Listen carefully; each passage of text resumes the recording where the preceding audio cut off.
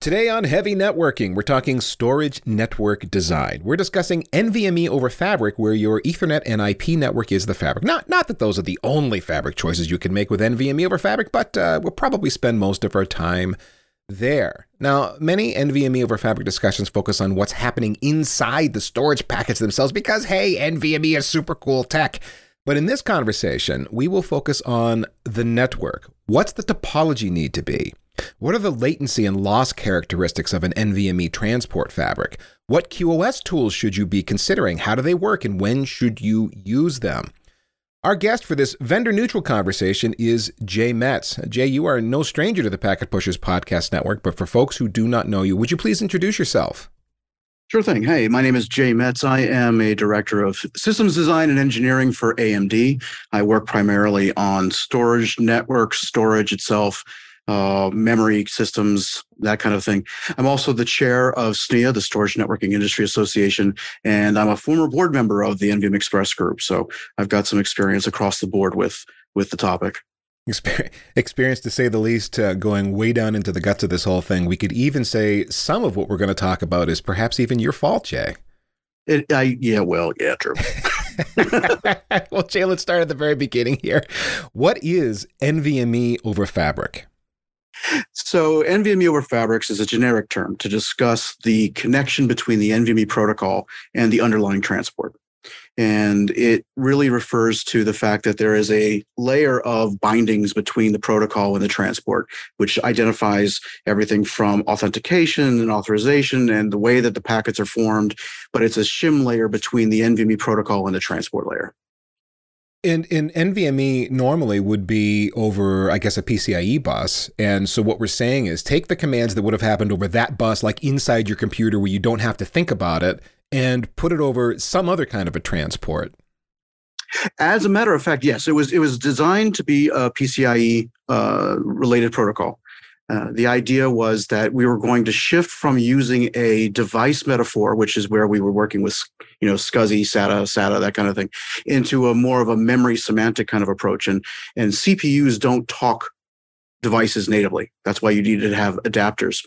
With PCIe, CPUs can talk PCIe natively. And so by putting the storage onto the PCIe, you could have a CPU talking directly to the storage device, which was acting as a memory device, or an extended memory semantic is probably the better way to put it. Now, over time, what wound up happening was that people wanted to go outside of the box, and they started to say, well, what if I were to put this onto a network, and so I can reach these things, through other network protocols. And we've already got some pretty familiar experience with reaching memory over networks. Rocky, iWarp, Rocky V2. These InfiniBand is the RDMA protocol, which is the basis for Rocky and iWarp.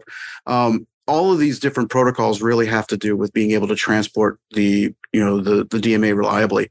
Now, what happened was last year, I believe it was last year in 2020, as a matter of fact, so I guess it was a couple of years ago, we had what we call a refactoring of the NVMe protocol. So technically, NVMe over fabrics is really just a generic name, because PCIe is a transport layer, is just like Ethernet is, just like TCP and fiber channel is. So we've treated PCIe as a transport as opposed to really tightly coupled, because it was just an awful lot easier for developers to work for NVMe or the transport, and then just make sure that it worked across the board, regardless of which one you used. Okay. All right. So in this context, Jay, I wanted us to bring that out just to help people understand, even though we're not going to get into the nuts and bolts of what's inside those storage packets, as I said in the intro, we don't really want to focus on that today. It is important to understand it is sort of a memory access model, and latency matters, and losslessness matters, and so on. So in that context, we want to, as network engineers, understand how that might drive some of our NVMe over fabric design and architecture. We're still premature for having that part of the conversation, Jay, because we haven't even talked about what transports carry NVMe over fabric. Because, TCP is one of them, but it's just one. What are the other ones? That's true. You're getting excited. You're getting all up into like, let's go. Yeah, TCP is one of them. It's the most recent of the official transports. RDMA and RDMA-based solutions like Rocky and InfiniBand are the other one. And then, of course, there's fiber channel. which is a protocol that's actually being developed by the T11 group rather than the NVMe Express group, but they work tightly together. So yeah, there's really the those three official, well, four if you count PCIe. Those are the official transports for NVMe Express. And when we're describing these transports, what we're really saying is, hey, take that storage packet or datagram, I guess, and stick a wrapper on it. Stick an InfiniBand wrapper around it. Stick Ethernet and IP wrapper around it, and that's really what we're getting at. Yeah, that's one way to look at it. There's two aspects of this that are kind of important to note for a just maybe, well, I guess in this particular case is just kind of a trivia there, but there's two elements to keep in mind. One is the command set and the control plane, which is what a lot of people are talking about when they refer to NVMe, and the other is the data plane, right? So the data plane does have that wrapper that you're talking about. But the way that the relationship works between a host and the corresponding target is slightly different depending upon whether you're using RDMA based or TCP or fiber channel based. But generally speaking, yes, it's kind of it's a wrapper the same way that you would encapsulate an L3 into an L2 by adding a CRC to it, right? So there's layers just like there is in any other kind of transport. But I hesitate to try to say wrapper in the sense that there's kind of this tunneling mechanism, because that's not really the case.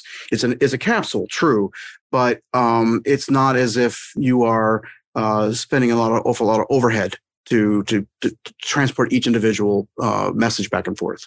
Okay. So we've mentioned fiber channel, RDMA, including InfiniBand and Rocket. We've mentioned TCP as all different transports. Well, how is NVMe over Fabric typically deployed? Is it like one of these tends to be the best option, or? Well, it's like anything else. There's a trade-off, right? I mean, the idea is that they all have pros and cons. They all have trade-offs, some of which have to do with what you currently have, and some of which has to do with what the application is for. And what I think people may be finding out is that if they go with what they're familiar with, let's say, for example, you have a layer 3 routing person who says, well, I'm just going to use TCP because I don't want to even bother with fiber channel or Rocky. Fair enough.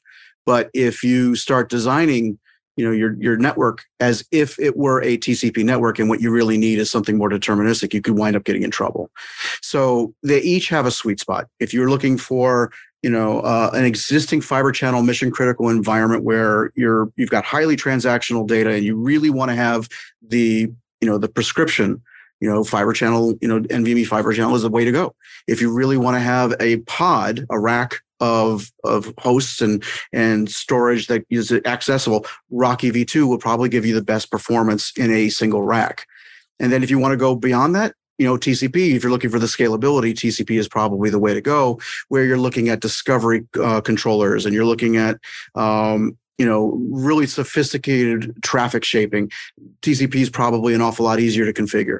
So it's going to depend upon your particular needs and the applications that you're running. And part of this is it's not as simple as checking a different box when you do the configuration. Say, I'm going to use fiber channel. Well, no, you'd have to have a fiber channel SAN already in existence to leverage that, or be buying one and building it out from scratch. So there's a potentially a business component, an expense component to this too, Jay. Of course, and that all involves planning, right? So the idea is that anytime you talk about a storage network, you got to plan. And I think you just sort of implied something, or maybe I just inferred it, which may be one of the biggest gotchas for network admins, which is that if you're dealing with storage, it's got to be pre-planned. You can't just simply add on a device into a network and expect it to work like you could with, a NIC, for instance.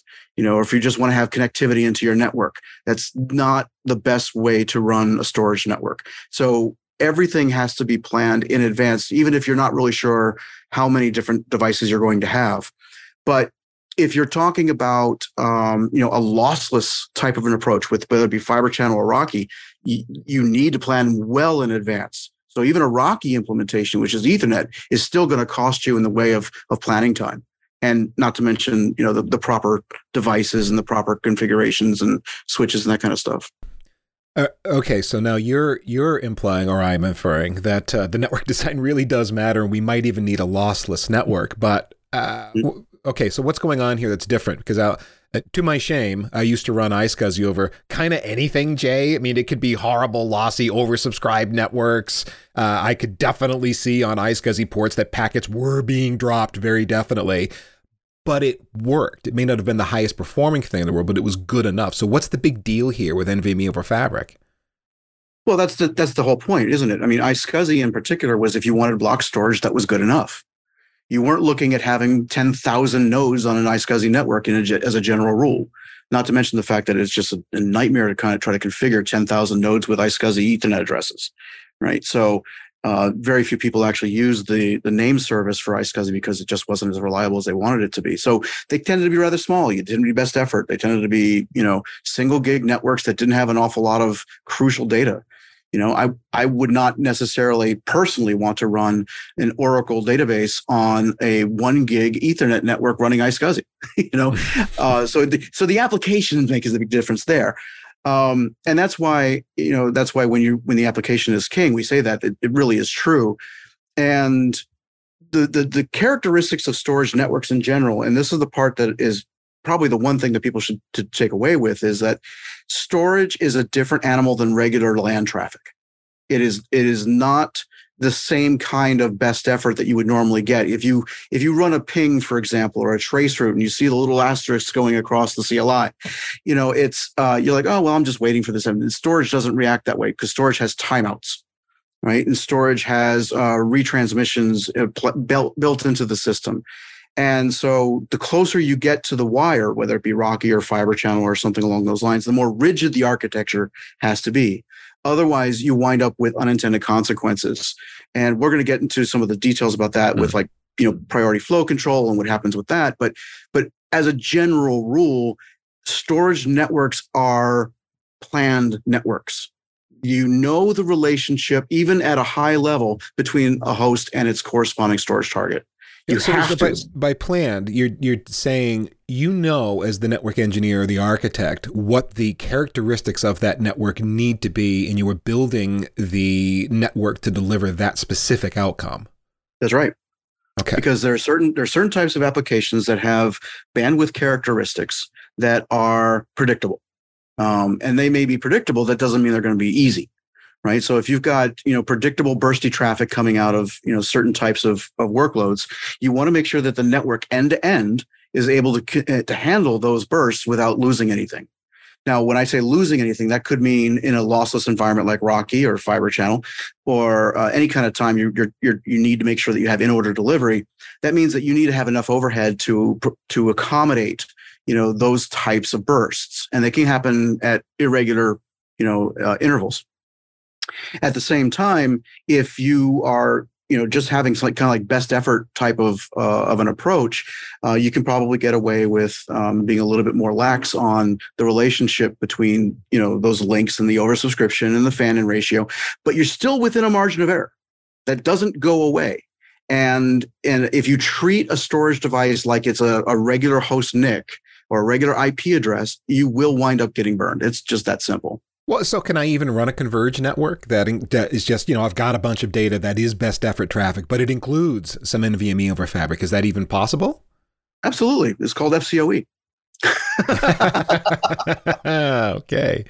No, the joking aside, the very principles that we were talking about 15 years ago with converged Ethernet is now exactly the way we do things. There's no difference between running Rocky V2 and running FCOE on the network side. Absolutely no difference. You're still handling the oversubscription ratio. You're still handling the fan-in ratio. You're still handling the bandwidth guarantees. You're still handling the classes of service and the appropriate VPN and alignment across the networks. You're still doing end-to-end deterministic storage networks. It's no different. So you're looking at switches that support data center bridging and priority flow control that give you these features that you need so that you can control the network in that converged network situation. Dealing with you put that storage traffic in a class, and then effectively you give it some flavor of QoS treatment. Yeah, and QoS from that perspective is usually done on a link by link basis. Right. QoS on an end-to-end level for storage is not something that we talk about very often or very frequently. Maybe certain vendors may have something solution like that, but QoS is effectively on the link. It happens. It happens on the wire, and then what happens on the endpoints is what you do with that. With that bandwidth once you have it. So ultimately, yes, the PFC, the enhanced transmission selection, which is the DCV version of QoS. As a minimum, that's what you're going to want to have if you want a converged network. Now, granted, it's a lot easier if you got a lot of bandwidth to play with, but you still want to make sure that you have an understanding of what's going on. What have you seen customers typically do? Do they typically go that converged route with those sorts of switches and get that QoS scheme in place to make it all work? Or do they, like I've been in a lot of conference rooms where the decision was, do we do that? Or do we actually buy some dedicated switches just for storage traffic so we don't have to think about this? I've seen both. Where I think people get caught out is that they don't have a good communication with their application teams. And this is particularly true when you get into these large abstraction layers and virtualized environments where the application teams and the DevOps teams are so far away from the networking and storage guys that they don't communicate at all. And that's where things can get really kind of messy because, the network people and the storage people are like, well, you know what? I don't even want to screw around with this. I'll just go ahead and create a dedicated system. Right. And that's perfectly legit. In some environments, that's the way to go because that's the way the layer 8 problems happen to fall out. If you need to be very, kind of economical, however, you can't afford to avoid those conversations. So then the risk is that they will take a particular design guide of their favorite vendor and they will just simply write down everything that they can think of that the vendor tells them to do and hope the stars align. Like, so for example, a network admin may take an Arista design guide or a Cisco design guide or something along those lines and say, oh, I need to click this tech. I need to write this CLI. I need to do this. And why isn't it working? Why am I getting these floods and storms and stuff that aren't supposed to happen? And the answer is because storage is an end-to-end problem. It's not a hop-by-hop problem. Which I think you're alluding to something else there. Something else strikes me. Just because you have a dedicated storage network, if you chose to go that way, doesn't mean you just plug in all your storage endpoints and everything's fine. You still would need to consider a QoS scheme of some sort. Oh, yeah. I mean, you can still mess up a fiber channel network. Yeah. I mean, talk about a dedicated network. You can still screw that around pretty easily. As a matter of fact, the lessons we've learned in the last 25 years of fiber channel are the same lessons that networking admins are learning right now about doing Rocky, right? Because network design in fiber channel is specifically related to the amount of bandwidth you need with the overhead for each each end device across the network, end to end. That's why you have oversubscription ratios of hosts to targets as low as 4-to-1. Sometimes, rarely, but sometimes 2-to-1. Right? 2 devices host to 1 storage target. And that's how they avoid, multi-hop head of line blocking. Now, the idea behind a fiber channel network is exactly the same as a Rocky network, which is exactly the same as an FCOE network, which is in order delivery is absolutely paramount to make sure that you get the, you get the appropriate good storage throughput that you need. Right. Oh. And the way it does it is through a crediting system, as opposed to let's push it as far as it'll go. And when it breaks, then we'll pull back, which is what TCP does. Right. So TCP pushes. Yeah, right. TCP pushes as hard as it can until it doesn't get acknowledgements back. And then it slows things down and does its retransmissions and then ramps back up again. And that window slides open and closed depending on the network characteristics. With a crediting system, you're describing, I can't send unless I have credits, something like that. That's right. Yeah, that's right. And retransmission is a lot more limited, in those kinds of environments. Now they exist. I mean, you do have retransmissions and you do have resends, but in an environment like that, what winds up happening, it becomes extremely inefficient, and it can actually wind up causing knock-on effects later on down the network. That's what head of line blocking actually winds up doing, is that you effectively create a cascading effect of these crediting systems being starved. And it's been happening. And it doesn't matter whether you're talking about credits like buffer-to-buffer credits for fiber channel or pause frames for Ethernet. It's the same principle, right? You effectively fill up the buffers, but you can't send anything. And therein lies the big problem. And it all has to do with the fact that need to make sure you understand what the consequences are before that, beyond that one link. It's not just what the host does, not just what the target does, it's not just what happens between the Tor and the spine, that kind of thing. Which leads us to another question, which is about topology. So the more complex the topology, the more hops I need to go through, potentially the more complex the scenario is between host and target. Does fabric in NVMe over fabric mean something? Does it imply leaf spine or something like that? No. Fabric really is, like I said, it's a generic term to describe, doing NVMe over a transport. That's really what it means. And it's kind of a misnomer. It was one of those things that I was never really happy with, because for those people who are in storage and storage networking, what a fabric means is that every device knows what's going on in every other device.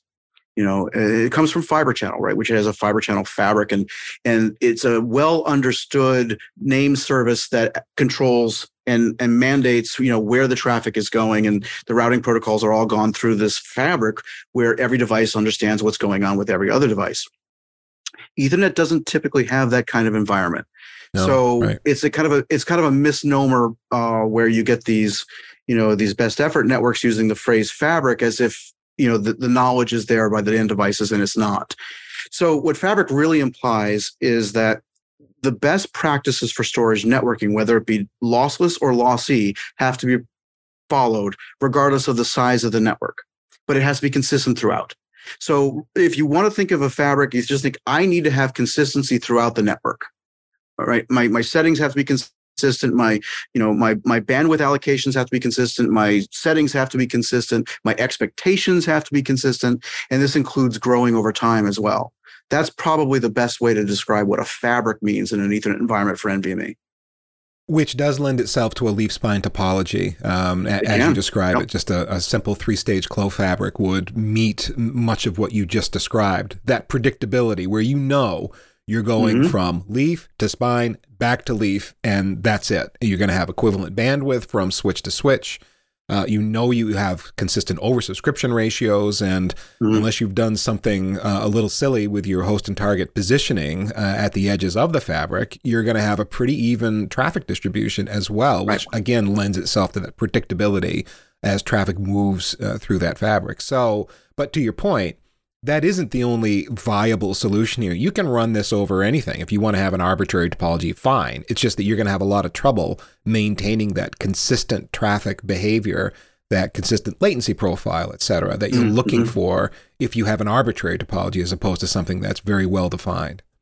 Right. And a lot of times what you'll find is you can see a mix of deployment types. For example, if you wanted to do a Rocky deployment with inside of a rack, and then you have NVMe over TCP to go across the rack, east-west, right? Across the leaf spine network, east-west. Perfectly fine to do that. You're still talking NVMe from a host to a target. You probably use different applications for those. Like if you need really latency sensitive, maybe an AI/ML workload that you're going to be putting inside of a rack with NVMe storage, sure, put that inside of a rack. You're not going to go over the core. You're just simply going to keep it inside of one contained, physical space, and your latency is well understood. And then if you need to have other types of storage, block storage traffic, nothing wrong with using TCP. And you can even do that over the same converged links that you'd be, from the host to the top of rack. You just make sure that you have a class of service for NVMe over TCP and a class of service for your Rocky. There's nothing wrong with doing that. Nothing wrong with doing that, but it does mean, as the network engineer, you need to understand what these different demands are of the different protocols, where they fit, where they don't fit. And you'd need to be saying, hey, all of a sudden you're trying to do Rocky and you're trying to go out of the rack. That's not what we intended. We need to keep it in the rack. So we need to rethink something as you work with different folks in the IT team that are deploying the application. Yeah, I've heard a lot of people saying, well, all you have to do is, or you just have to. And anytime I hear the word just, I always get a little bit of my hackles raised about that whole thing because it means that somebody's not really understanding, the nuances here. Rocky V2 is an incredibly powerful tool. But like any incredibly powerful tool, you could wind up hurting yourself with it if you're not careful. And simply saying, all I need is to have a Rocky V2 on a lossless link across a network is not enough. right? And that's and I've been reading through some of the the design guides and through some of the material. And one of the things that I've noticed, and it's been very difficult, you probably had the same problem. It's almost impossible to find a design guide that talks about network topologies for RoC EV2. They always talk about a single switch environment and what you have to do on the link. And I was like, that's interesting, because I think that's one of the reasons why people are saying, well, all I have to do is have two switches and make sure I have a PFC going between them, and then I'm good, right? And as long as my RNICs are all configured right, I don't have any problems, because that's what the design guides say. And I know why they do that, because it is impossible for somebody who's writing a design guide to anticipate every single network topology that's out there. So there's this natural gap between the people who need the information and those who are able to provide it. And quite frankly, most of the people who are writing those design guides are usually writing from the storage perspective anyway. So ultimately, you like, we go back to the very beginning, planning and understanding the unintended consequences are going to be critical. So let's talk about, because we've kind of circled around the topic of priority flow control and QoS and that kind of stuff, and this might be a good time to dive into that. Before we get there, there is another big question that I want to ask that's going to help us set up that part of the conversation, which is this. Big questions. From the network engineering perspective, what are the characteristics of a network fabric that reliably carries NVMe traffic? Now, I know from what we've been saying so far, there's a bit of it depends here. But in general, when we're thinking about the goals of this fabric, we've got network engineers think a lot about latency, loss, and jitter. If we were to frame what we're trying to get done with NVMe transport on this network fabric in terms of latency, loss, and jitter, what are we worried about? What are the concerns here, Jay? In the storage world and storage networking, I'm using storage networking and storage to be kind of synonymous here, since this is the topic. The worst thing you can possibly do under any circumstances is loss. Now, in networking, excuse me a second. Let me try to take that again. In storage, the worst thing you can possibly do is have loss. And it's not the same thing in a networking world where loss really constitutes a drop and then you restart or you retransmit. In storage, loss means it's gone. You're not getting it back ever. And that's one of the reasons why storage admins have been so paranoid, because when you have loss in a storage network, you find yourself in front of a congressional committee. So loss is considered to be really, really, really bad. Now, in a TCP world, if we start dropping things off, it's kind of a metaphor for loss, because you've lost the time that you're not going to get back for doing that bandwidth, right? You're not going to get that data, that good throughput going through. So from a storage networking perspective, you want to try to avoid pauses. You want to try to avoid TCP drops. You want to make sure that the traffic that you have has enough headroom to be able to be transmitted without any kind of blockage, without any kind of slowing down, without any kind of interference. Right. So latency needs to be fast and consistent. We could describe it that way. And loss means we don't want loss. That's right. Now, depending on the storage protocol, I'm trying to drive a nuance home here. I mean, what happens if we lose a frame? What happens if we lose a packet? That does happen, and it's inevitable. So, but I mean, it's not like it's not like the storage array goes offline and there's smoke. I mean, it's not that dramatic. There's a retransmission, right? Can be. I mean, but it all depends on where the transmission exists in the stack. So, for instance, at the very top level of the stack, if you've got an operating system that's doing a write to a target, it's going to be expecting an acknowledgement back, right? So at the very, very top level, that's what it's going to be expecting. And if it doesn't get the acknowledgement back, it's going to try to retransmit. But the time in between those two events could be from a storage perspective, ages. It could be eons. And the issue is, if you have really highly transactional data, that can cost you an awful lot of money. So, for instance, where you're talking about the fintech people, the financial people who have measured down to the nanosecond how much a nanosecond of latency costs them, which is actually a lot more than I thought it was when I first heard it. They get really upset if they have an additional microsecond of latency. That's because now you're doing retransmit, which is not actually a microsecond. It's more like hundreds of microseconds. So the loss actually has pretty profound impacts on not just that one particular write or read, but also every other one that's queued after that. So there's a knock-on effect. So loss has profound implications for databases, for transactions, for having to need to credit and debit at the same transaction to make it work, because the only time storage actually works is when you get that last bit back. It's not latency is not the first bit you get back on a ping. It's the last bit, because you can't do anything unless you got that last bit back. Now, what happens if you know that storage transaction is done? It's been committed. Right. You're done. Now I can move on to the next thing. Yeah. Right. So what happens is, latency is the time it takes to get that last bit back to where it needs to be, and you're confirmed that it's done. That's what latency really means. Jitter is what happens if you've got 10 packets and you get 9 of them back on, and the last one is stuck. Right. So, and then the next time you do a 10 packet, then all 10 go through. And then the next time it goes through, 8 are stuck, right? So the jitter is the variance between latencies. And that's really where people start to get upset now, because NVMe is so fast, you notice it more. If you've got 100 microsecond latency on an 8 millisecond hard drive, you don't notice it. Right. But if you've got 100 microsecond latency on a 100 microsecond latency NVMe drive, you really notice it, because now you're not doing anything for twice the time. So that's where things start to get really, really persnickety. That's a very official term for network, design, because you want to make sure that your margin for error is well within the confines of what the storage is now able to do. This will get worse, by the way, when we start talking about persistent memory over fabrics, which doesn't happen yet, but it will. Right. So to that end, there are all kinds of things currently being worked on about that end, but that gets into a completely different kind of conversation. And then, yeah, so loss is loss is the nuclear option, right? When you lose a packet from the perspective of storage, you now have a major recovery effort. Like I said, from that perspective, from a host, it may not seem like that, but from storage does. No, it's interesting too, in that with less mission critical sorts of packets that we might be dealing with that are UDP in real time, for example. You and I are talking over a Zoom chat, and there's an audio and a video component here.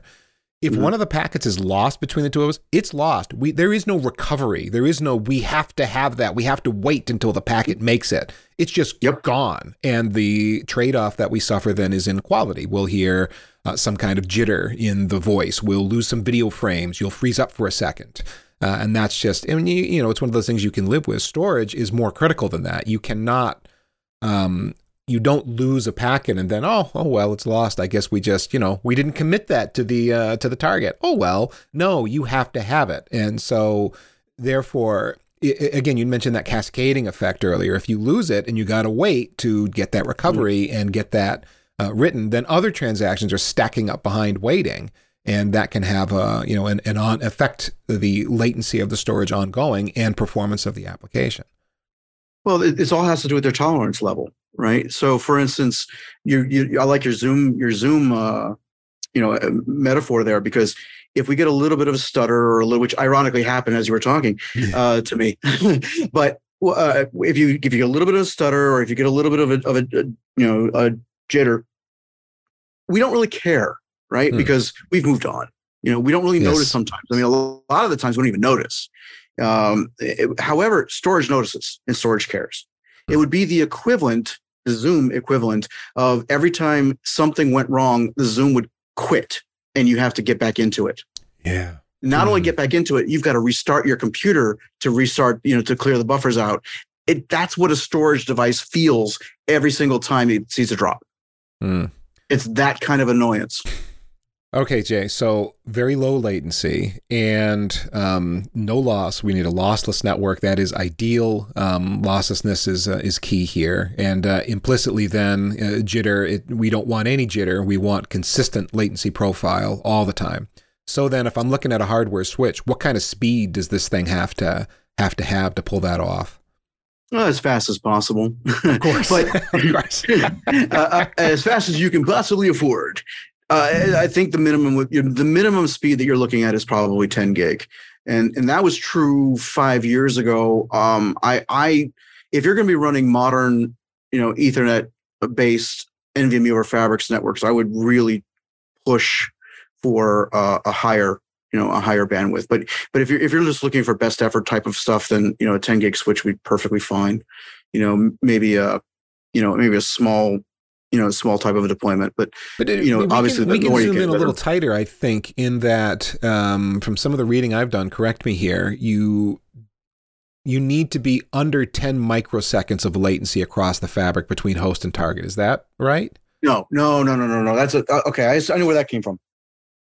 The goal of NVMe over Fabrics was to create a transport protocol that would not cost more than 10 microseconds in additional latency over the PCIe version.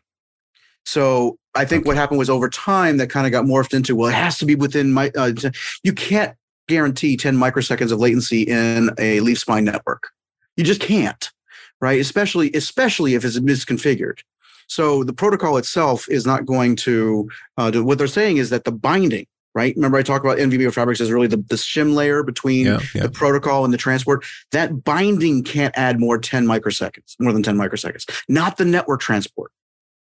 So it's just the connection between the NVMe protocol and the network transport at the think of it as the NIC layer, but not across the network. Boy, that is misleading then in some of the materials that I reviewed here. If it's the binding, in other words, getting that instruction, data plane or control plane, whatever, and getting it ready to be moved across is where the 10 microseconds comes in as opposed to the transport itself. I started thinking about things like you buy a switch. It's got a port-to-port latency measurement that is part of this switch. It's got, however many nanoseconds of port-to-port latency, and you can kind of do math budget. and figure that out, how to stay under the 10 microseconds. But, where it comes from, where that number comes from, is that remember I said originally you needed to have an adapter because the CPU didn't talk to the device properly, right? You needed to have an adapter that converted that out. When you took out that adapter and you just had PCIe, there was a 2.5 times advantage. When you added back in a network adapter, right, to have that connection, now you're adding an adapter again, but they didn't want to go back into that 2.5 times of latency because of the fact that you were doing a SATA adapter or SAS adapter to do this. So they didn't want to add in 2.5 times. They wanted to go no more than 10 microseconds, right? So that's where it came from. And then, of course, over time, it kind of, you get a lot of people who see a number, and this is one of those moments where the way that storage people think and the way that networking people think overlap in the vocabulary, but not necessarily the concept. Okay, Jay. So the hardware switch needs to be as fast as we can afford, no less than 10 gigabit Ethernet. What about the buffer characteristics of the switch, which is a hugely controversial topic? Isn't it though? Talk about it.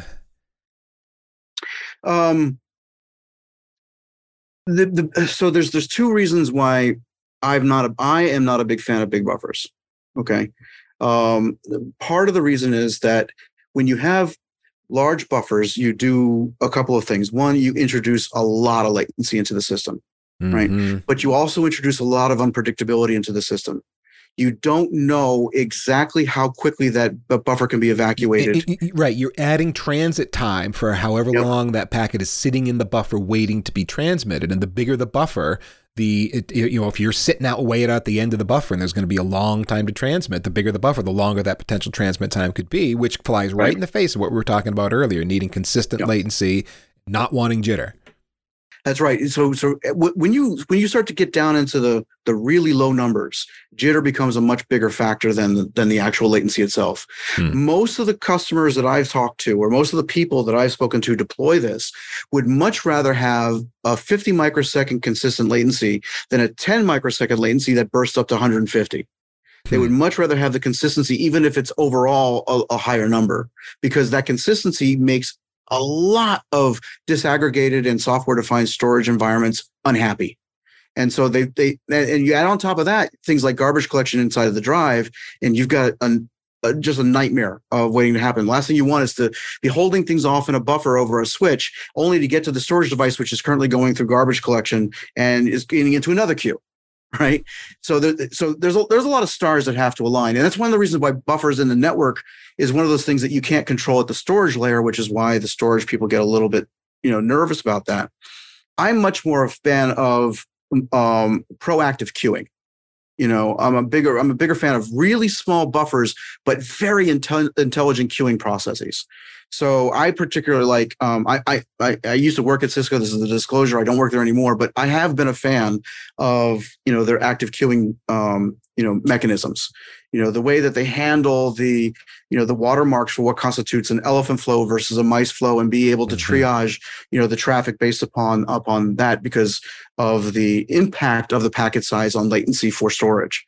If I remember right, there's some rate shaping going on, and it makes it so that the elephant flow doesn't clobber everybody else. If you're a small flow, you get a better opportunity to get through the queues, to get through a buffer. If you're an elephant flow, you're going to get slowed down.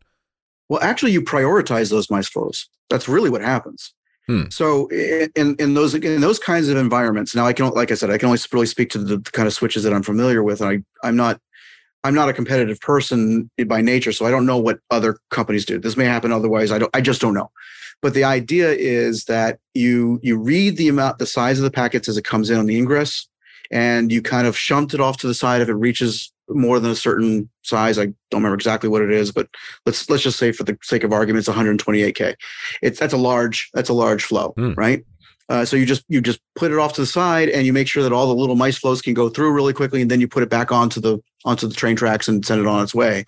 It's just a matter of prioritizing the traffic on the egress based upon what comes in on the ingress. And I've always been a bigger fan of that than just using the blunt instrument of a larger buffer, because it just winds up being this kind of catch-all that can cause additional problems in the end state. Yeah, I'm glad you hit a lot of the nuance that's there, because I think this is starting to fade out. But for a while there, vendors were pushing switches with big buffers as like the answer for storage networking. That was a thing. Mm-hmm. And a lot of us that kind of understand some queuing theory and how buffers work are going, yeah, it helps with losslessness maybe, but the latency is going to suck unless you manage that very carefully. And so I never felt either like large buffers were the answer. And I just hope that networking as an industry, we've kind of moved beyond that, this presumption that a big buffer is the right answer. It's a right-sized buffer is really what you want, whether it's large or not. Well, it's understanding the fact that you pushed bottlenecks to different places when you start making these kinds of decisions, right? So yes, you may solve the no drop problem by having larger buffers, so you don't have to do the pause frames as much, right? Because your buffers are bigger. That's a good thing. But from an end-to-end perspective, there are consequences, right? So you don't get it for free.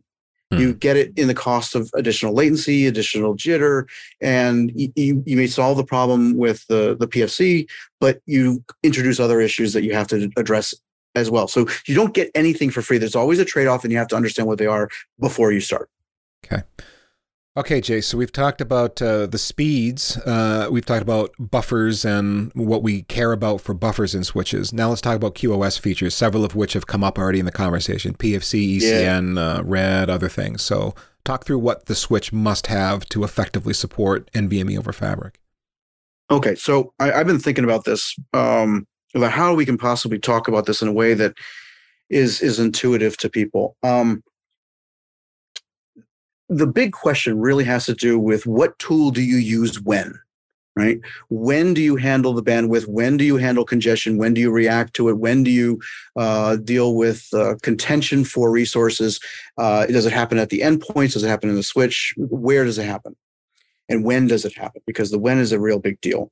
Because just simply throwing out acronyms is just going to confuse people, especially over audio, I think.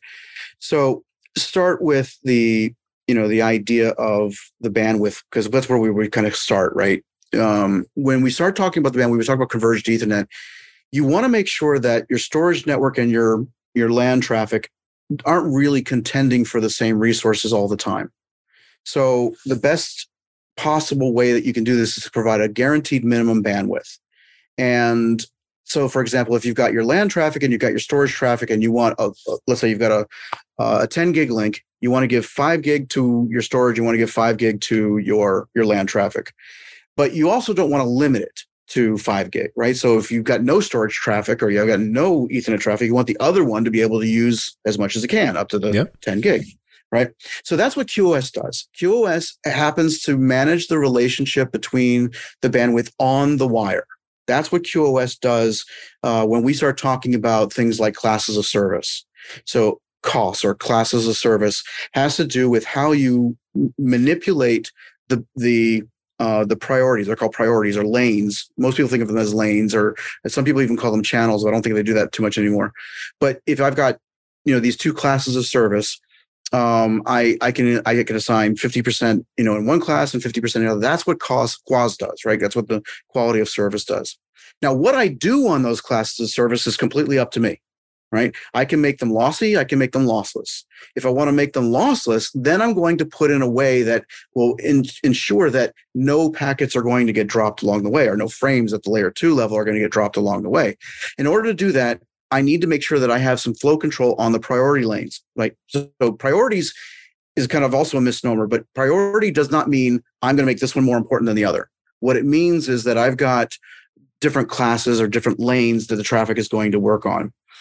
That's confusing to some people, but that's why it's called PFC, or priority flow control, because you're applying the principle to a priority, and there are 8 of them.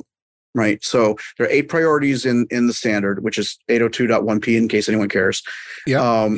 And so I will apply a no drop lane or a priority, or put pause frames on one of those classes. And then I will associate a quality of service ratio onto that link. So let's just rewind for a second here. So we're talking about 802.1p, which is, if you've got a VLAN tag, 802.1q, 802.1p would be part of that.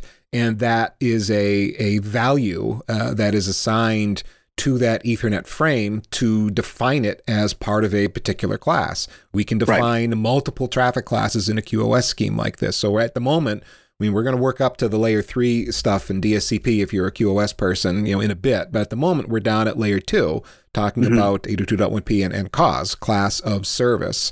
And what we do with storage traffic that has been tagged with a particular class of service and how we treat it. So, Jay, you're saying, okay, we can take one particular class that maybe needs pause frames, PFC, priority flow control, and treat the traffic that has been tagged in that way with that class of service value with this priority flow control.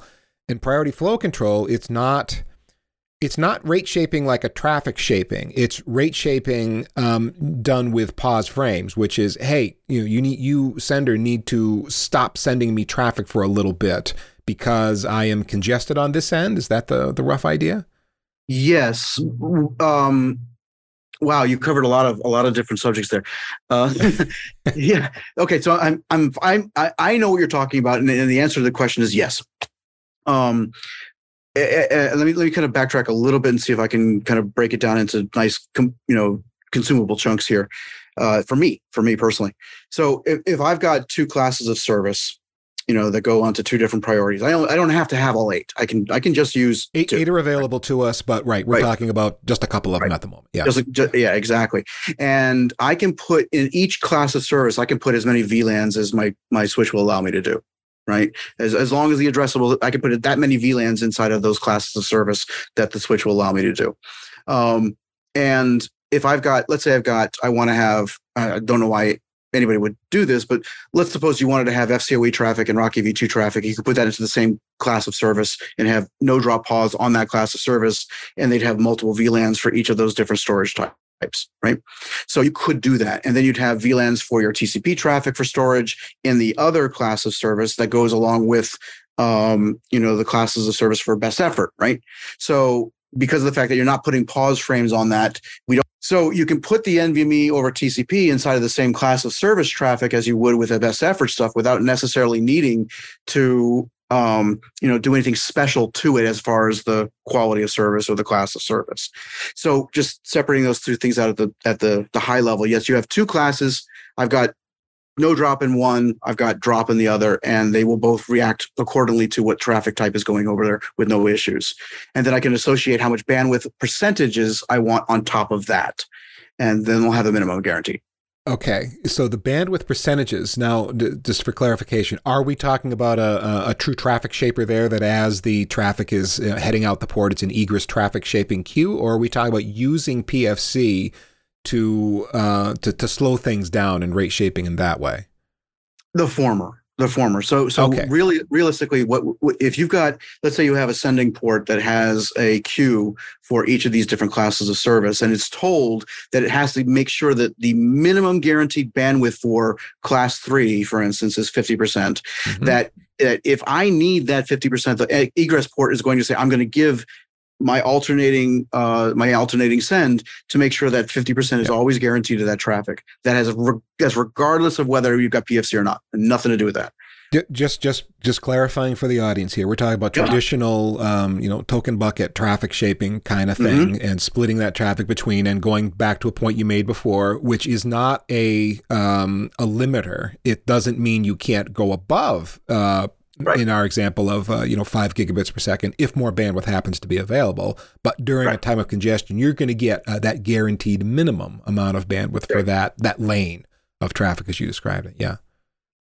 And generally speaking, I mean, if you've got, if you plan for the minimum guaranteed bandwidth, you're going to be fine, right? Being able to have extra bandwidth has never really hurt anybody. So if you plan on 10 gig, but you're only guaranteeing 5, you will wind up with issues. Right. You need to be planning your links for the maximum amount of traffic that's going to go through it. Of course. And that's, just you'd be because surprised. Traffic doesn't change that. People will actually calculate the link speed rather than their guaranteed bandwidth speed as part of their fan-in ratios and oversubscription. It can cause them some problems. That's interesting. I mean, there's still you can't suck the ocean through a straw. You got to have big enough pipes to handle your traffic load. That's a fundamental network design principle that doesn't change just because it's storage traffic with QoS. QoS does not fix a bandwidth problem. You still, at the foundational layer, have to have enough pipe between source and destination, just like any other traffic flows you'd be planning for. Preach, brother, preach.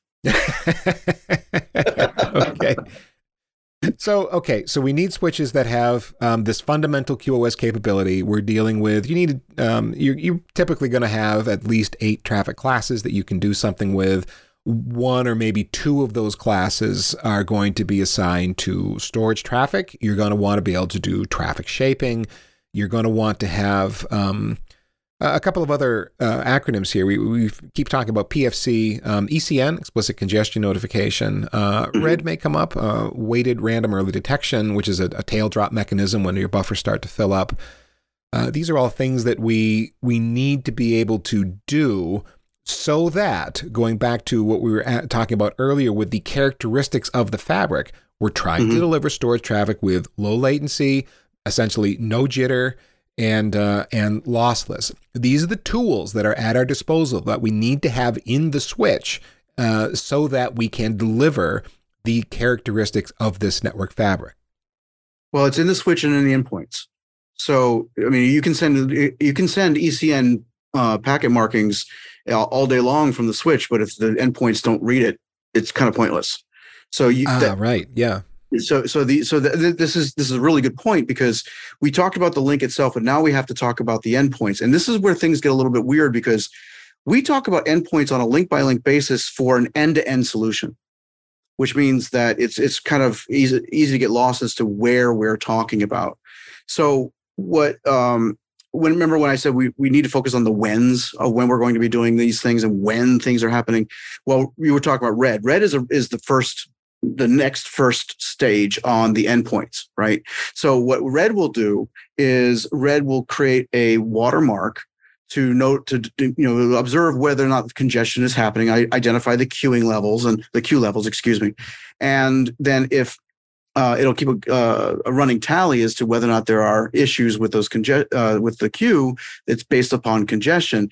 When it determines that, it will probably send a message to the ECN protocol to mark this. And then what ECN does, or explicit congestion notification, what it does is it doesn't stop the packet. What it does is it lets the packet go on through to its destination, but it marks a bit inside of the packet to let the destination know that there is congestion, or at least congestion on the way. And then what the destination does is it says, "Hey, you sender, slow down." So it sends the packet back to the sender, and the sender will if it's configured to do so properly, it will say, "Oh, I got to slow down on my sending of the packet so that I don't overwhelm the buffers." So, but again, to your point there, the endpoint's got to know to do that. It has got to see those ECN bits that are set in the it's in the IP toss field. It's the last two bits of what we would, IP toss. 6 of those would be used for DSCP, and I think it's the last 2 that are used for ECN. Setting a value, telling us that it's got to be able to read that in the header, and then send that. Is it a TCP ACK going back? I forget, but there, with the bit set so that it goes back towards the sender, so that the sender receives the notification. Oh, I got to slow down, right? As you were saying, if your endpoints don't support that or aren't configured for that, potentially, I suppose, then you've got a great network path that's doing the things it's supposed to do, and endpoints that don't care about that information, which isn't helpful. Well, but then at the same time, your endpoints need to know what to do with an ECN marking. Yeah. All it is just notification. Yes. So, if you're using DC TCP, for instance, which does know how to handle the scale back mechanism, or in Rocky, for instance, there are some vendors that have inside of their RNICs proprietary methods for handling that before it goes up to the, up into the NVMe layer. So being able to know what to do with ECN at the endpoints makes a big difference, right? Now, ECN is the endpoint protocol, or that's where the reaction really winds up being done. You don't respond to ECN inside of a switch, but a switch will have read to tell the ECN that is inside of the switch. That's why I'm saying this is an end-to-end problem. Right. That's kind of being managed on a link-by-link basis. So that's where things kind of get interesting. If you happen to be having traffic that's lossless, that you're going to be using priority flow control, then what will happen is that the ECN marking could be used, or the red could be used to identify, the switch that this is where we should probably be prepared to start doing pauses. And you'll set it in such a way that you want to make sure that your priority flow control is set at a watermark that is higher than the ECN or red watermarks, right? Because what you don't want to do is you don't want to prematurely, trigger the PFC, or too late, trigger the PFC, right? So that's weighted random relay detection, where the buffer is beginning to fill. We've got packets that are now sitting in the buffer, and we've still got room in the buffer potentially to take more stuff in. And so we're going to say we should slow some things down because the buffer's starting to fill up. We're not ready to pause yet.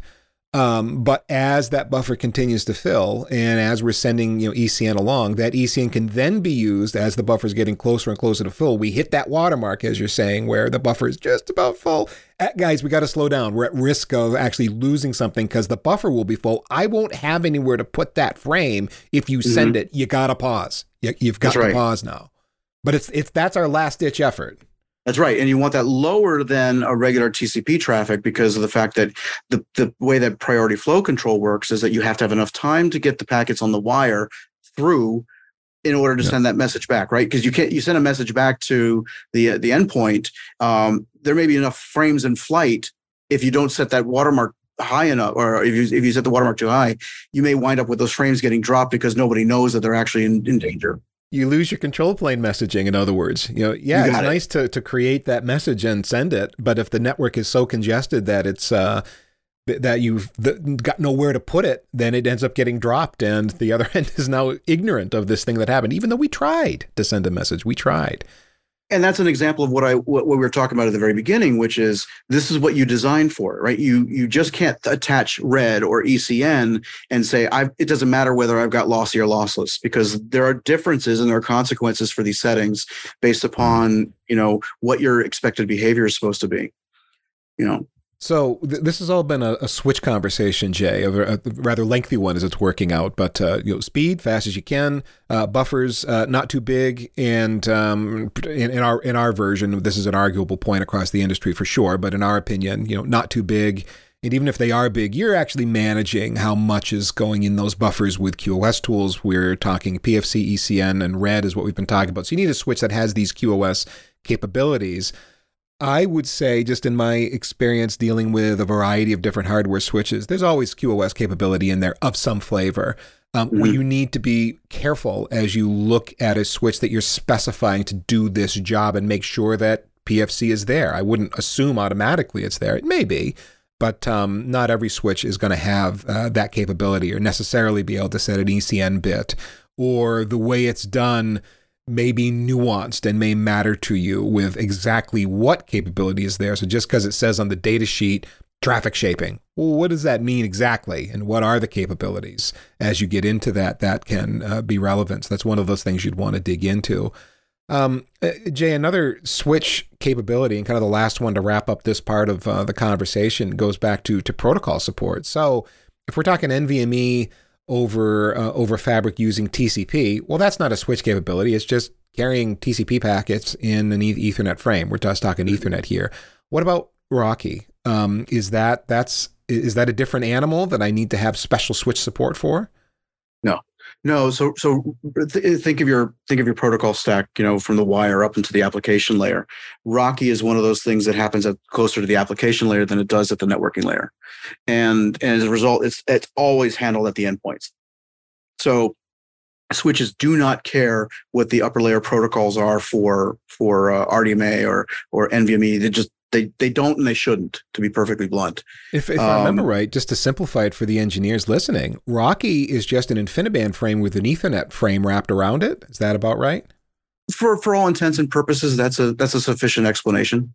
I mean, obviously the InfiniBand guys are probably screaming into the phone right now, or into the radio, going, "No, it's a lot more nuanced than that, you morons."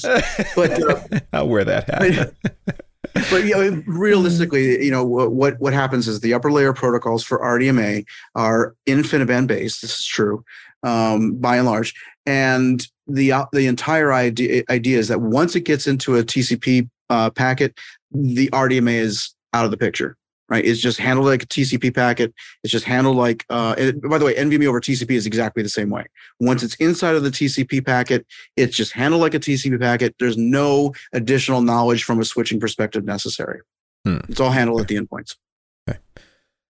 We have mentioned that leaf spine would be a common topology that is used here because of the predictability of network characteristic that such a topology gives us. Right. Oversubscription, Jay, between the layers, leaf and spine. Is there I mean, I guess the obvious answer is 1-to-1. Is that really where we need to be, or? It's funny because I know that there are recommendations for 1-to-1. There's even recommendations for undersubscription. Yeah, 0.08 to 1 I've seen from some Cisco docs. Yeah. I hope you mean 0.8, not 0.08. Yeah. Oh, I'm sorry. Yes. 0.8. What? I'm sorry. Yes, 0.8 to 1. I was like, wow, that's that's a lot of wiggle room right there. So vendor recommendations are going to have a lot to do with that particular number. Generally speaking, if what you want to have between the leaf and the spine itself is as much of a holistic bandwidth that you can possibly get, because then things start to get really weird in the calculations once you start to talk about the endpoints. So if I've got, let's say, for example, I've got 100 gig, links between a leaf and a spine, and I have 100 gig on my storage device. So let's say I've got 10 100 gig hosts that are going to go through a leaf, through the spine, and back down into a 100 gig target. So if I don't have a 1-to-1 relationship, I don't have 100 gig to 100 gig to 100 gig. Instead, I have 1,000 to 100 to 100 to 100. That's a 10-to-1 oversubscription, right? As long as those links between the leaf and spine are 1-to-1 or better. As soon as I start to have mixing and matching of link speeds and the spraying over a number of ports, it's not as efficient. Mathematically, it's not as efficient if you start having a whole bunch of small ports and as opposed to one big port, one big pipe. And then you get into some really complicated math for that kind of configuration. It's just a lot easier to have a 1-to-1 or better. Well, what about for 25 gig hosts connecting to 100 gig target? Not in the same switch, but like across the fabric. Are we okay there? Well, are we talking about between the leaf and the spine, leaves and the spines? Or are we talking about distributed across multiple leaves? I mean, you brought in another point. You made a point of the host uplinking at 100 gig and then maintaining a 1-to-1 oversubscription between leaf and spine, and then the target being on 100 gig as well, but having a 100 gig path end to end. But I think a pretty common scenario might be, say, for a host connected at 25 gig talking to a target that's uplinked at 100 gig somewhere across the fabric, across the other side of spine. Are we okay in that scenario? Sure. I mean, so the idea is that as long as your calculations are, within the application parameters, right? So like I said, certain types of databases want lowers oversubscription ratios. So for, let's say you've got 25 gig hosts connecting into 100 gig, and the recommend ratio is 4-to-1, right? So you've got 16 hosts into that one target would be a 4-to-1 ratio at that number, right? If you go for 17, then you're oversubscribed from the application requirement. If you've got 50 gig links, or if you've got 100 gig links, the oversubscription ratio changes, right? So if you've got a 4-to-1 oversubscription ratio and you got 100 gig links from the host to the first switch, now you can only do 4. So 25 gig would give you 16, 4 would give you 100 gig links would give you 4. So the calculation just needs to be aware. Don't think that because you've got 16 hosts and you've got 100 gig links up there, you can put all 16 and not have consequences. And I think that's where some people get kind of confused. I think there's an underlying principle here, which is you need to be looking for where the congestion points could be. That no matter what, no matter how much bandwidth you've got, what your subscription and oversubscription is, you can still be contending for the same port. You can still have packets that are hitting an ASIC at more or less the same time, needing to egress at the same point. You want to avoid contention is the thing, and speed isn't always enough to do that. There's also a design of where things are uplinked that can affect this. Well, there's the ingress as well as the egress, right? So even if you were to have this magic leaf spine environment where you had 100 gig uplinks on completely separate leafs, right? You still only have that 100 gig link back into the target. So it doesn't matter how many different, how you spread out the load across the host leafs, you still got the target one that you have to take care of. And it's really the rules are going to be, applied to the target more than the hosts. So yeah, you just need to make sure that you keep an eye on that, because where people will get caught out is that as they start to grow and as they start to add on different devices, that oversubscription ratio naturally changes, and it will depend on where it is. So where people get kind of caught out is that, I didn't realize that I couldn't just put in another server with another 100 gig NIC or another 25 gig NIC. Now I have to make sure that does my target have the ability to handle that additional workload based upon the way that my network is handled. And growing is one of the biggest issues that people have, is how do you expand safely? And that's where the pre-planning comes into play. Because in a fiber channel environment, by the way, they already know. They know exactly how far they can grow. They know exactly how many ports they have available that they can then turn on. They know exactly how many ports they can't turn on. And they go as far as to know, I can't turn that one on that particular ASIC in that particular switch. Right. So they get really, really particular about what is available to them and what is not. So just because you have the ports doesn't mean you can always use them. Now, if you're listening to this and we're talking about ASICs all of a sudden, the issue here is that you've got front panel ports, the things that you're actually plugging cables and optics and whatever into, mapping into a chip, an ASIC inside.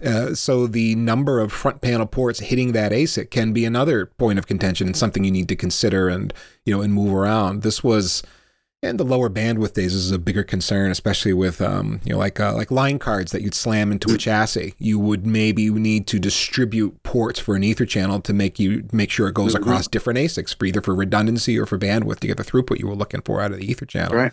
We're alluding to some similar kind of stuff here.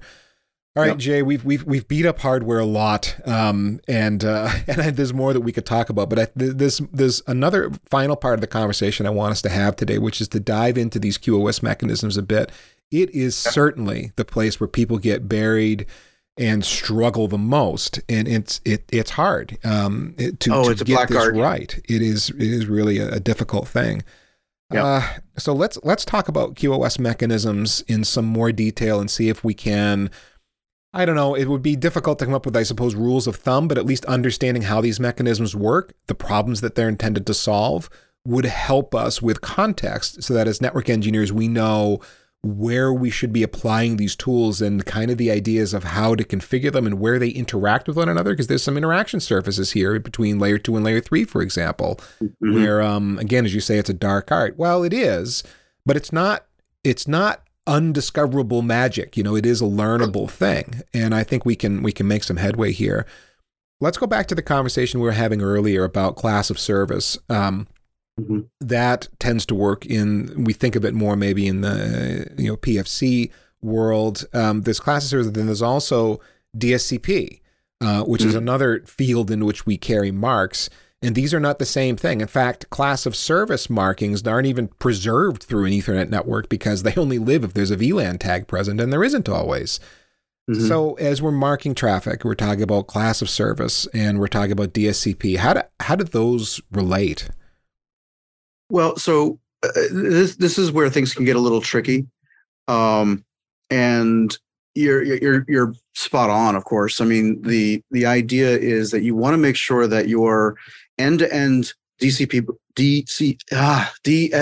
markings. Man, I haven't had enough coffee today. You want to make sure that your end-to-end DSCP markings are. I can't say it. I don't know what it is. Blah, blah, blah. It's like seashells by the seashore. So if you want to make sure that markings are the same as the cause markings across the board, right? You want to map those two things across the board. And this is particularly true if you're going to be doing priority flow control, because whatever cost value you have going into a switch is going to be, has to be put back into another cost value on the egress. So if you're marking these in a DSCP, hey, I said it, yay, fashion, you have to make sure that on an end-to-end basis, your mapping is consistent across the network. So you can't mix and match, not very successfully anyway. And this is a fundamental QoS principle. You're going to mark traffic on ingress. The mark should mean the same thing as it traverses that network hop by hop. So you need to preserve that mark. And then, if you need to remark traffic on the way out, then you need to do that consistently so that the behavior, the policies that you're writing are acting in a predictable way. And what you're going to be acting on is the mark that has been assigned to that class of service, layer 2 frame, or DSCP value at layer 3, if it's just an IP packet that we're worried about. So that's the thing, that's the issue that we're getting at here. And so somehow, Jay, we got to go from class of service, the mark is, what that Ethernet frame has been marked with on the way into the network, map it to a DSCP value that is at layer 3, and that IP toss byte that's part of the IP header, and then preserving that throughout the network. And then it's up to us as network engineers to know what the scheme is, what these marks mean, so that as they show up at different switches and we need to make decisions about them, we know what the marks mean, and then we have written the policies accordingly. Right, absolutely. And consistency is key. Again, planning, knowing exactly what you're going to do before it happens. It's also useful, I think, to keep the layer 2 and the layer 3 behavior separate. Right, you're creating a connection point between the markings, right, between DSCP and cost, but don't worry about priority flow control at the layer 3 level because it's not a layer 3 issue. So don't worry about DSCP markings as no drop. They're not. You will not find a no drop DSCP marking. It just doesn't exist. The only time DSCP is mapped to a no drop is through class of service. And that's why the relationship between class of service and DSCP, even on a link-by-link basis, has to be consistent across the board. But think of it as a 1-2 punch, right? There's always a step process. You can't shortcut that. Okay. So the storage, the host of the target is going to assign a class of service value to that Ethernet frame as it sends it into the network. And then it's that first hop switch's job to map that class of service value, that marking, to a DSCP mark? It depends. If that's a layer 3 switch, then yes. If it's just a layer 2 switch, then it probably wouldn't until it hit a layer 3 boundary. But generally speaking, once it gets to some sort of layer 3 switch or a router, then it would do the mapping part of it, for that layer 3 traffic shaping that'd be, at that point. Now, the implementation for the mapping that I've typically seen, we're dealing with 802.1p class of service values only have 3 bits to work with 8 values. And so that tends to map to the first 3 bits in the DSCP field, even though DSCP is a 6-bit field that has up to 64 values. To keep the mapping simple, you take that class of service, those 3 bits, map that to the first 3 bits of the DSCP field. I think I have that right, Jay. Sounds right. I don't have it in front of me, but it sounds right from what I can recall. Okay. And then now that we've got all we've accomplished here so far is we've marked the packet so that we know how to treat the thing as it shows up hop by hop. Now, you made an important distinction between PFC not being a layer 3 problem and vice versa, ECN not being a layer 2 problem. So let's start with PFC. As a packet comes into the network, and let's walk through a scenario where we're going to need to have PFC react to this congestion and then end up instituting a pause frame to cause the network to slow down a bit. Let's walk through that so people understand the situation that creates the reaction and then what the reaction actually does. Just a quick clarification question. Are we talking how does PFC work? Or are we talking about the steps of the process for communicating back and forth between devices? Let's start with how PFC works, and then let's take that context and apply it to a situation. Okay. Makes sense. So PFC works by being able to determine whether or not it has enough room to accept all of the packets coming in flight. Right. If it determines that it can't handle the packets, the maximum number of packets that are available in flight, it will send a message back to the sender to pause. That's called pause frame, to prevent it from sending any further. This feels like the credits idea you were talking about earlier in the show. It's the same functionality, but a different mechanism. Okay. It has the same net effect. So one way to think about it, and I have to give credit to a friend of mine, Chad Hintz, who is like a triple CCIE. He's the one who came up with this. I'm just stealing it shamelessly. But if you imagine 2 baseball players throwing a baseball back and forth, and they each have a bucket next to them, and the sender of the baseball is just chucking baseballs, right? And the guy is taking the receiver, the catcher is receiving the ball and putting it into his bucket. A ball boy comes by and takes the ball out of the bucket so that there's room in the bucket for more balls. And the sender has an unlimited amount of balls to send. He's like, keeps sending ball after ball after ball after ball. Catcher keeps catching it and catching it and catching it. And the ball boy keeps taking it out. But ball boy has other buckets he has to take out. So he can't always get to the bucket, and it's starting to fill up. Well, the sender keeps sending the balls. They're all in the air. So the catcher has to send the message back to the sender to slow down, or in some cases just stop until all the buckets can be taken out of his bucket.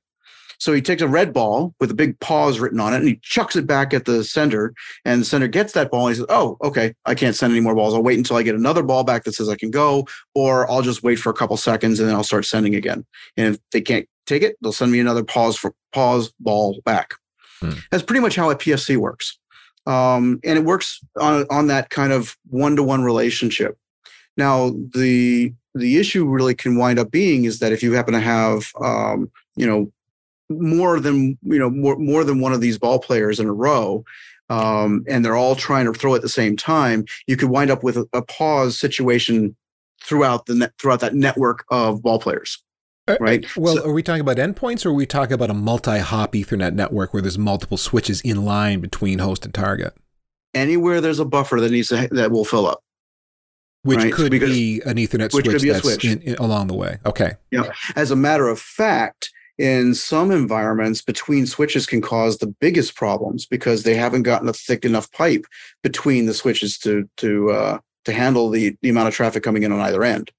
So this is what I was saying before about, the oversubscription ratio. When we were talking about the 100 gig links between the leafs and the spines, they'll wind up having that straw to suck packets through without even realizing it between the switches, because they'll just think, oh, I got 100 gig between, my switches, and not realizing that they've got, multiples of that on either end.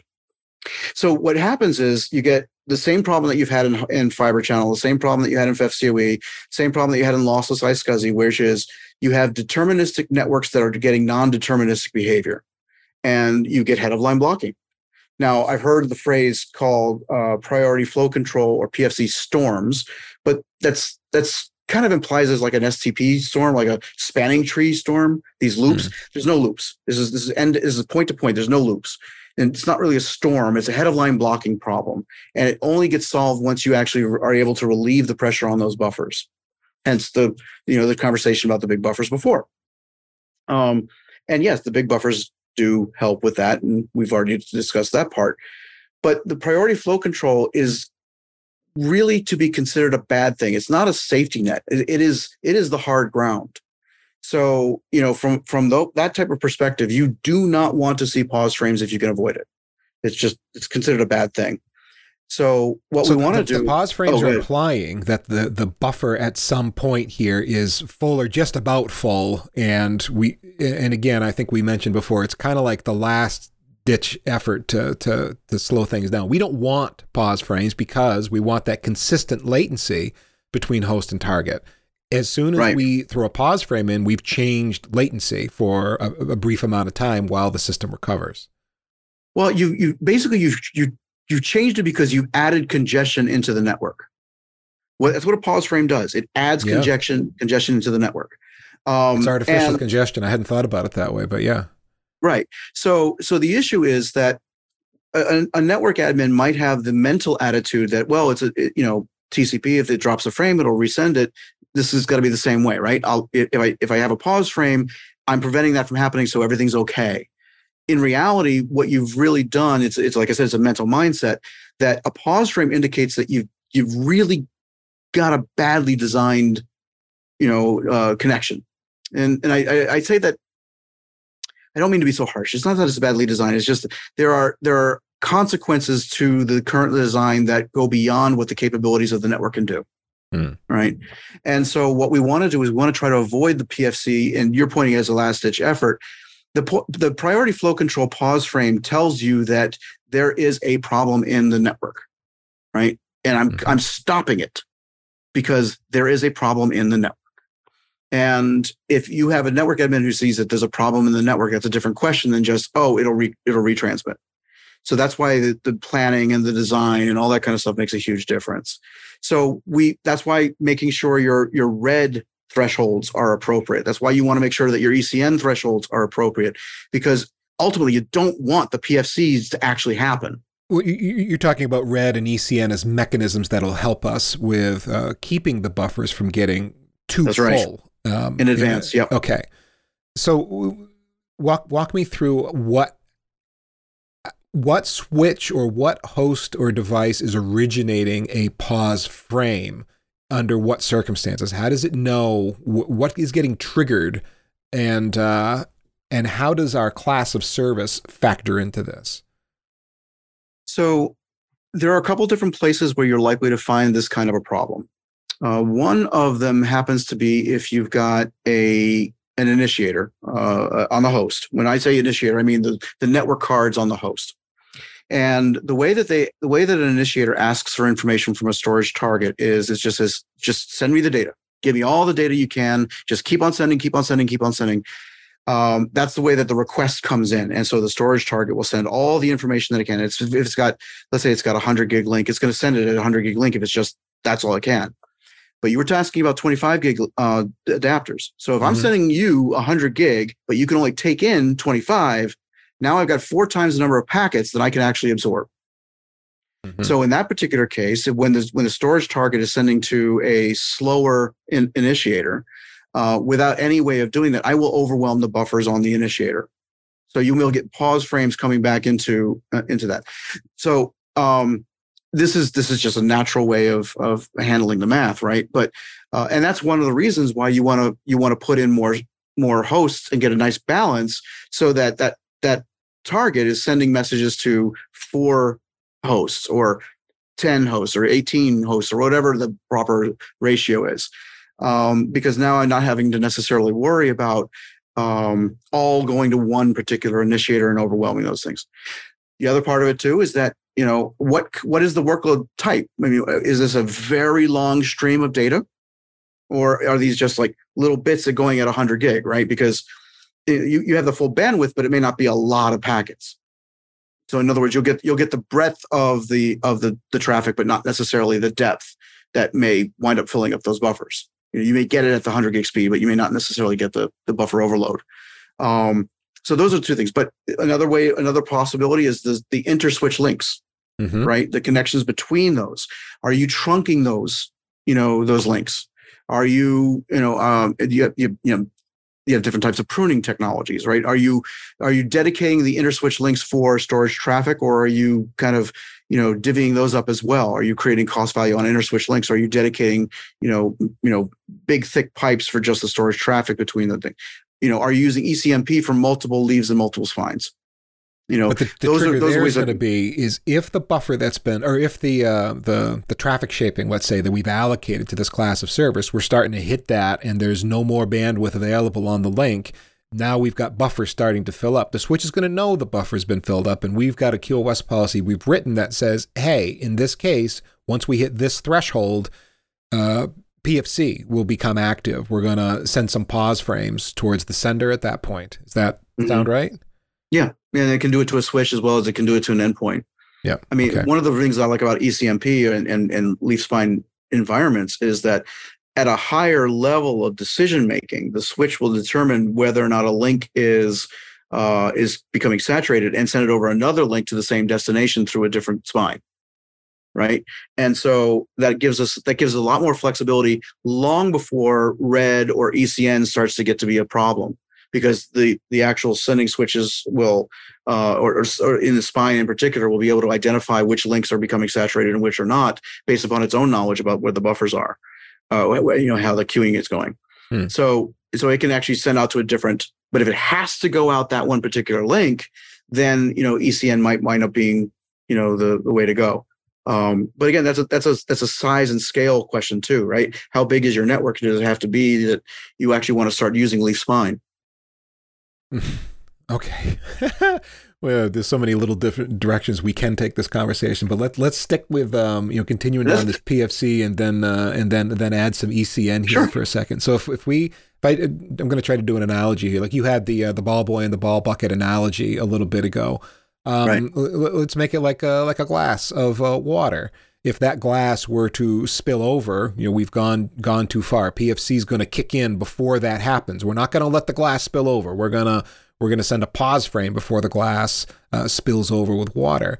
Now, ECN would be enacted before that, like before the glass is half full. ECN, explicit congestion notification, maybe takes effect and starts to slow some things down to prevent us from getting to that. The glass is almost full. We're going to have to stop transmitting, where PFC would kick in. Is that a fair way to describe how we want those two mechanisms to interact?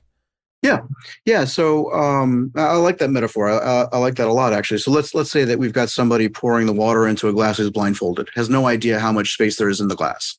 And it's your responsibility as a person who's getting the water to notify that person that you're running out. How do you know when to get them to stop? You say when, right? That's what we typically do, at least in English. So the sender is pouring, and you're watching, and intuitively that you need to notify them that the water is going to overflow. And you don't want to wait till it's at the top, because it's going to overflow by the time you actually say it and they can react.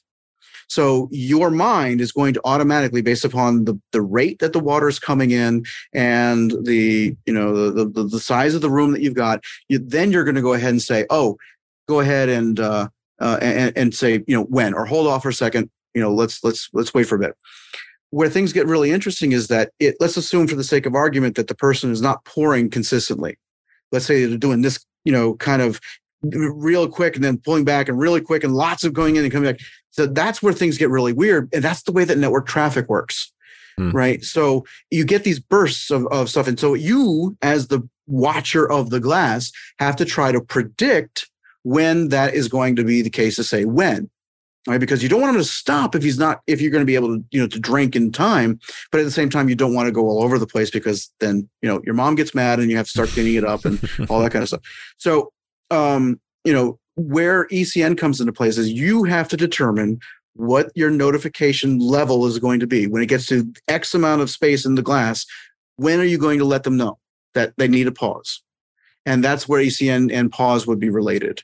Now, what I'm not really sure how to fit red into that particular metaphor, but red is the idea of making sure that you can actually observe the glass, and I guess the equivalent would be that I'm not watching the glass all the time. I'm just sort of like watching it every once in a while. Well, right. Red's the mechanism that's actually going to start marking some packets with the ECN bits to let us know. Red is the tool there that weighted random early detection as the buffer is filling up. We've got a red policy set that's going to say, for these classes of traffic, I want you to mark ECN values as it's filling up.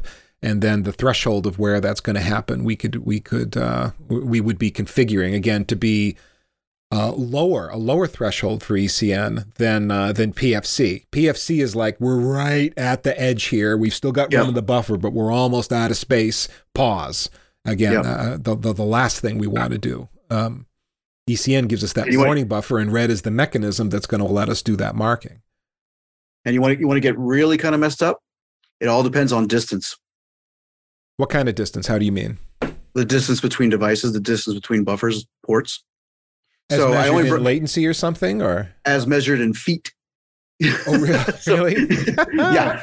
So a lot of switches will hard code the buffer space that they've got, and they will put a maximum distance that you can put between end ports, right? So one of the questions is in a data center design, for instance, I happen to have end of row switches, and I've got middle of row switches, and I even have end of room kind of networking and storage devices. So the distance between these different devices makes a difference as to how much of a buffer you need to have, because all that water is going to be coming through the pipe before it gets to you to be able to realize whether you have to send a pause stream back. Well, that's interesting. In financial exchanges, I've heard that the length of cables are relevant. You may have competing interests that are sharing space in there, and they pre-cut cables to be a very specific length so that no one has a competitive advantage because a patch cable was longer for one person than the other person. Yeah. Oh, yeah. The cabling is probably the number one thing that people forget to take into account when designing these systems. And so when it comes to the pause frames, the cable type that you use makes a big difference based upon how far it can go. Some can only go, 30 meters. Some can go fewer, but it's the buffers and the switches that are really important, right? So the length of, the reason why I say this is that we're really talking kilometers for the most part, not necessarily inside of a data center. So it's not something that people have to panic about. But at the same time, I say this only because of the fact that I have heard people talk about doing metro area networks with NVMe and wide area networks with NVMe, and they want to use Rocky. And I cannot think of a more god-awful use case for NVMe Express than any kind of metro area or wide area network. Well, you were talking about Rocky earlier in the show as being the mechanism you'd probably use within a rack, and certainly metro area Ethernet is the opposite of that. So I only say that because while it may be intuitive to me or you or most of the people in the audience, if anybody's considering it, I would just simply say no, don't do it. That's not the right protocol. That's not the right tool for the job. Okay. Jay, we've been going at this for about 90 minutes, and I want to respect your time. There's a couple of questions I'd like to ask you as we close this very lengthy and detailed discussion. One is SmartNICs. SmartNICs with TCP over NVMe offload. Are those a thing, and how do they factor into my network design? So SmartNICs are becoming more popular and more prevalent. They will have a positive impact on CPU utilization inside of the host. One of the things that's kind of interesting about SmartNICs and DPUs and the like is that the storage stack itself is a software stack, and you can actually move a lot of that processing inside of a SmartNIC with the data processing units that don't have to be done at a storage target or even inside the host. So yes, you get a lot of CPU utilization back where you can do more productive work. From a networking perspective, you reduce the amount of I/O, because now the processing is being done inside of a network interface card that would otherwise be sent to another location. So an I/O saved is an I/O gained. And what SmartNICs will allow you to do is reduce the amount of of shadow IO, for lack of a better way of putting it, that just moves the data back and forth that needs to be processed. So by putting those kinds of storage stack functions and features into a SmartNIC, including the TCP offload, including Rocky, processing, which you'd always need a RNIC anyway, you can actually avoid sending an awful lot of IO across the network, and that can make everybody happy. Now, once you start adding SmartNICs and computational storage devices, you can get some really interesting and clever IO behaviors that may not even hit the network at all. If it's one of those things that's emerging. There's not a clear rule of thumb, no clear policy to go for it, but it does show a lot of promise. And I think that SmartNICs and computational storage in particular, not to mention things that are going to go on inside the host, like CXL-based disaggregation, memory disaggregation, memory data movement, that won't necessarily, would otherwise have to go over a network, no longer has to be done. So I think in a lot of ways, network admins won't even know that their life is getting better because it's just going to be outside of their visibility. But the trust boundaries are changing for the workloads and the functions, and SmartNICs are having a lot to do with that. Let's look to the future even more, Jay. I was reading up on Ethernet SSD, also known as Ethernet bunch of flash. Do you think that's going to become a thing? Because I was reading up on the design and the performance, and it's like, boy, that looks like a winner to me. It is. It's kind of an interesting thing. We've tried to do Ethernet attached drives in the past with hard drives. It didn't really work because of the fact that the device versus memory metaphor didn't work very well for hard drives. Now, having said that, you can now attach hard drives, HDDs, with NVMe, right? You can actually address you don't have to have SSDs or flash or NAND. You can address hard drives. And the reason why that's the case is because a lot of the major companies, the hyperscalers in particular, didn't want to have multiple protocols to access their storage media.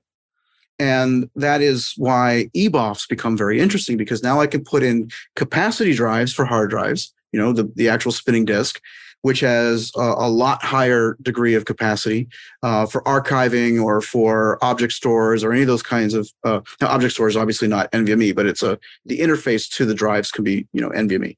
Or you can have NAND flash, and basically what happens is you attach it directly into the network as opposed to having a controller that acts as a bottleneck. Normally what happens is you've got the network coming into a controller that then translates it into PCIe to communicate to the SSDs on the back end. Now it's just a direct connection to the Ethernet, which has some interesting consequences. It can be a good thing and it can be a bad thing, right? It's good because of the fact that now your calculations for your network are a lot more straightforward, right? You've got your drives and you're calculating directly how you're going to connect to it. Your network impact is much more easier to calculate. The problem is that if you've got kind of a baling wire and duct tape network, this could cause issues. It is probably the easiest way to screw up your network because it's going to be so easy to attach to it, right? And there are going to be profound impacts of the bandwidth, because these things are going to have incredibly huge bandwidth impacts on your network, right? It's just raw IO. And just by way of comparison, 5 years ago, I could saturate 100 gig bandwidth link with two SSDs, two NVMe SSDs. I could saturate 100 gig link. Yeah. So if I'm putting these things onto, I've got a shelf of 18 of them. Now we're talking a crap ton of bandwidth needs, right? So I can guarantee you that this is not going to be for, the faint of heart. But the other part of it is too that now what's going on is that you've still got your provisioning issues, you still got your data redundancy issues, you still got your data protection, and that has to be done somewhere, which means that the network impact is going to be shifted elsewhere. It's no longer inside of an array, or it's no longer inside of a shelf. It's going to be distributed through some sort of software level somewhere in the network, and that will have an impact depending upon how many we're talking about and what, it's not just control plane. There's actually a data plane element to that as well. So there are consequences, but it's going to be very interesting. And from a data path perspective, it's going to be awesome. From a control plane perspective, it needs a little work. It needs some care and feeding. Let's just put it that way. Jay, this has been a fantastic conversation. I appreciate you coming on. And folks that are listening, I'll tell you, Jay put so much preparation into this script. I mean, he really put hours into making all of this happen. He didn't just rock up to the mic and start talking off the top of his head. So I hope you got a lot of value out of listening to this show with J Metz. Jay, how can people follow you on the internet? I can be found on LinkedIn with J Metz, just my name, and it's just J, no AY, no period, just J. Or you can find me on Twitter at Dr. J Metz. And of course, I've got my own blog, which I do, storage short takes every other week. I talk about things that are going on in media and technology and webinars and conferences and blogs and stuff like that. And that's I read every one. Yep. jmetz.com. And those storage short takes are great. And you might get a Jeep story now and again, Jay. You do Jeeping in your spare time. Yeah, I can watch the wheel fall off of my Jeep in Moab. I've been Ethan Banks at EC Banks on Twitter. This show was the result of a listener request. I had someone go to the Packet Pushers Slack group, which you can find at packetpushers.net/Slack and sign up for free. They slid into my DMs there and said, hey, I'd like a show that kind of covers this material. And I'm like, I know a guy who knows a thing or two about this. And Jay was willing to come on. You got a show you want us to do.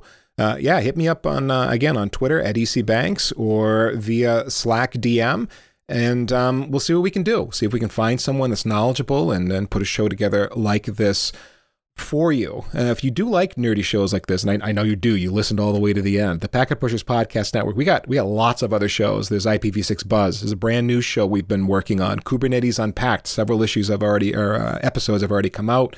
Of course, Day 2 Cloud, which I co-host with Ned Bellavance. Network Break, Heavy Strategy, and Full Stack Journey. All of those shows are available for free. Just go to the packetpushers.net subscribe page, and we've got all the links conveniently listed so you can do the RSS thing for your podcatcher or Spotify, etc., whatever your choices are. You can follow the show on Twitter at Packet Pushers. We're also on LinkedIn, and we will let you know about everything that we're publishing. Again, and I said all those podcasts, we're more than just podcasts. There's lots of written content we're putting out the door as well. And we've been putting out a lot more content on our YouTube channel, and all of that content is for your professional. And all of that content is for your professional career development. Last but not least, remember that too much networking would never be enough.